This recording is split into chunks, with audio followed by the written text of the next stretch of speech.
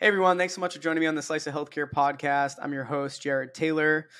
Today, we brought him back on the podcast. I'm speaking with Rob Fenton over at Qualio. Rob, how are you? Hey, Jared. Good morning or good afternoon, wherever you are. It's great to chat with you again. I'm excited that we have the opportunity. I know we obviously connected, had you on the podcast a while back. We're bringing you back on.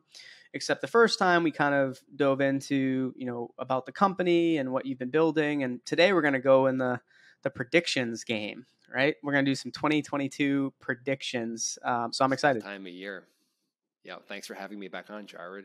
Excited to speak with you again. And also, of course, of note, we got to meet in person briefly in the interlude. So excited to actually meet somebody both in person and virtually during this crazy time.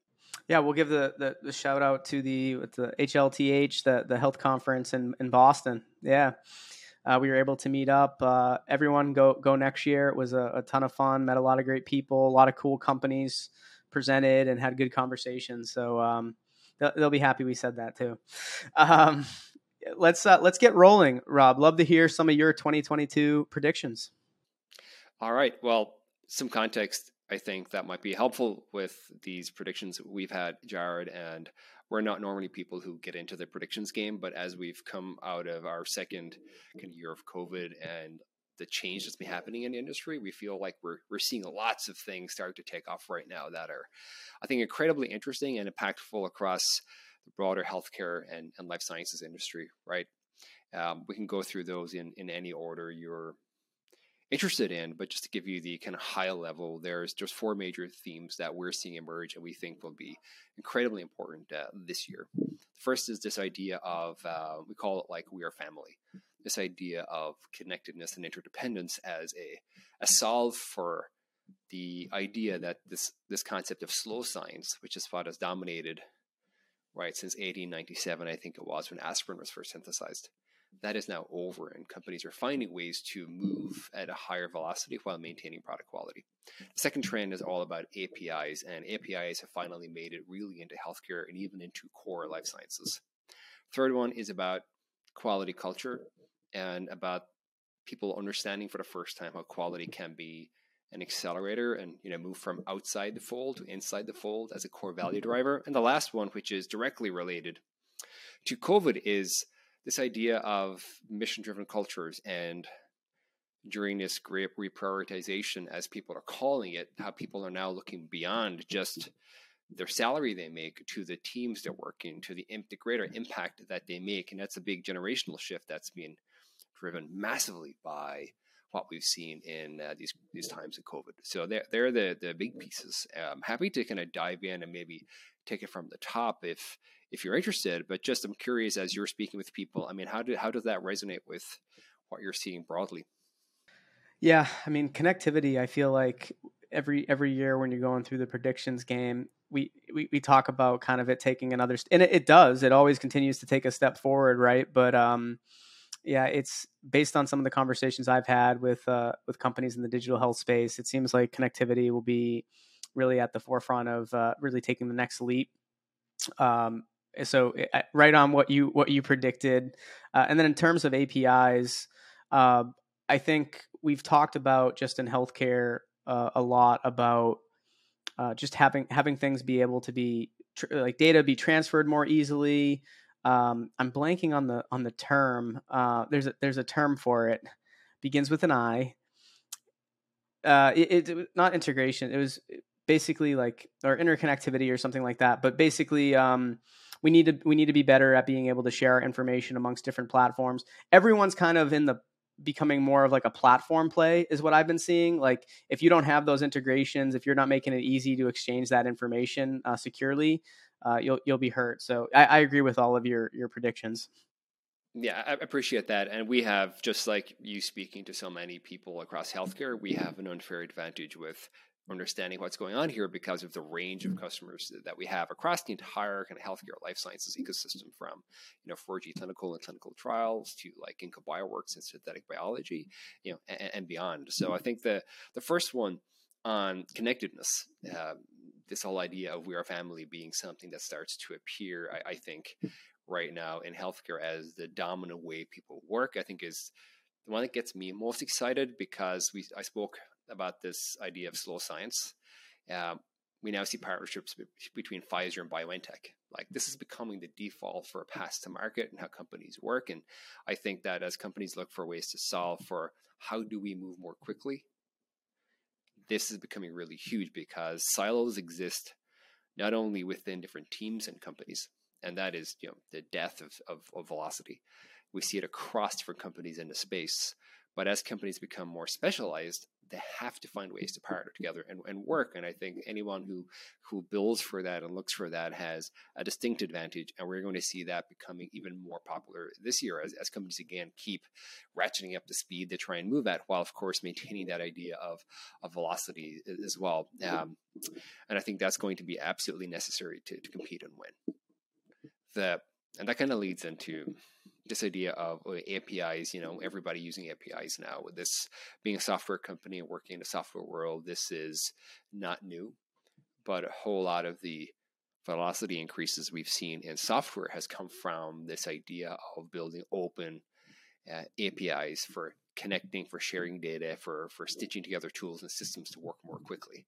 And that's probably the piece that people don't always see up front, but is incredibly important for the reasons you mentioned, right? For sharing data, being able to actually understand what's really going on. And I think there's an example I saw recently of somebody doing this. One of our customers called Empatica.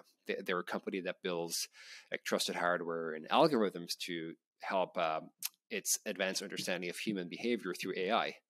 They just actually, even in our product offering, they've linked Jira and Qualio to streamline their product development and software development processes. And they actually, like a literal 10x improvement in the speed they were able to work together and get their submission to the FDA. It wasn't that they changed their business, but they were able to bring together two systems that, before Qualio and before this year just weren't able to speak together. And that's just one little example. People want to connect to Slack. They want to connect to Zendesk if their support ticketing is there. Like, we just launched an integration with Salesforce Service Cloud. This is becoming the default. If you're selling a product into life sciences, it's going to become the default if you are in life sciences and healthcare, and also if you want to actually, move successfully. Nobody's going to have this export, manipulate, re-upload. This is not going to work anymore. And that's kind of hidden behind the broader theme of connectedness. Yeah, and I think you're seeing. I mean, it's not like it's been bad, but a lot of these companies that want you to use their APIs, the documentation is just continuing to get better. There's more information. When you go on someone's website, right, that's really more at the forefront now of like, hey, did you know you can connect with us? So it's interesting to see how that's evolved over the years as well. Yeah, I mean, going back just a few years ago when we were a lot smaller, I might be the person who signed up for a product that was important to Qualio, and I was able to connect it to the other systems I needed to, right? As a non-technical CEO, this is what we're seeing now come here, and I think that's going to be incredible to see what comes out of that. And the whole concept of APIs becoming the norm and the standard enables something else, which I think is really very, very powerful, which is this idea of quality is both a cultural value and a driver of velocity. We call it being quality driven, because everybody knows that the fundamental promise you make in healthcare is that your product offering is safe, it's effective, and it works consistently. And quality is basically just an analog for product performance. Right, it's literally what you're saying. But until now, this act of making sure your products were of high quality was this opposing force to actually moving quickly. Now, with better connectedness, with better APIs, with better systems, you're actually able to bring this in and integrate it across your business. So actually, this idea of quality is becoming something which is core to how companies actually operate and how they win. And that's been something we've seen through several of our customers over the past year, and it's actually helped them in not only not make errors, but it's allowed them optimize and move way quicker again. And we're seeing this across just so many conversations we're happening with people now who aren't even Qualio customers, or just in the early days of starting their businesses, trying to figure out what's going on. And there's been just such a shift in how to talk about this idea of product quality, this idea of being able to move quickly, and how important it is to their value set, which I think is fascinating. Yeah, I think one of the, obviously, love what you're building. I think one of the cool, and you kind of mentioned it as like an advantage, right? I know from just having conversations on obviously the podcast, but you're doing it with your customers. It's so cool to be able to hear like some of these predictions also come off of what you're hearing from them, right? Like what are they seeing in the space? And it's so great when you're able to build those type of relationships with customers, partners, where everyone's kind of educating one another on their view of the industry, and it's so valuable, right, to be able to have that information and learn from these all these experts. Yeah, I think it's a lot of fun too, which leads us to the I think the last big trend that we see that always gets us excited and me excited, right? As a founder CEO who started Quala with a mission, right? With this idea that we can do good while doing good, and that we can create a dent in the world in a part we think is underserved, and we have an opportunity and therefore a responsibility to act. It's this idea of the shift to mission-driven work. I think the press has had said a lot of scary things about what it's like to run a business, to retain and engage teammates, to find great people, and because every business is a people business, right? A decade ago, every business is a software business, and every business was a data business. Every business has always been a people business, and it's incredibly scary to think that the Great Resignation is going on or the Great Reshuffle.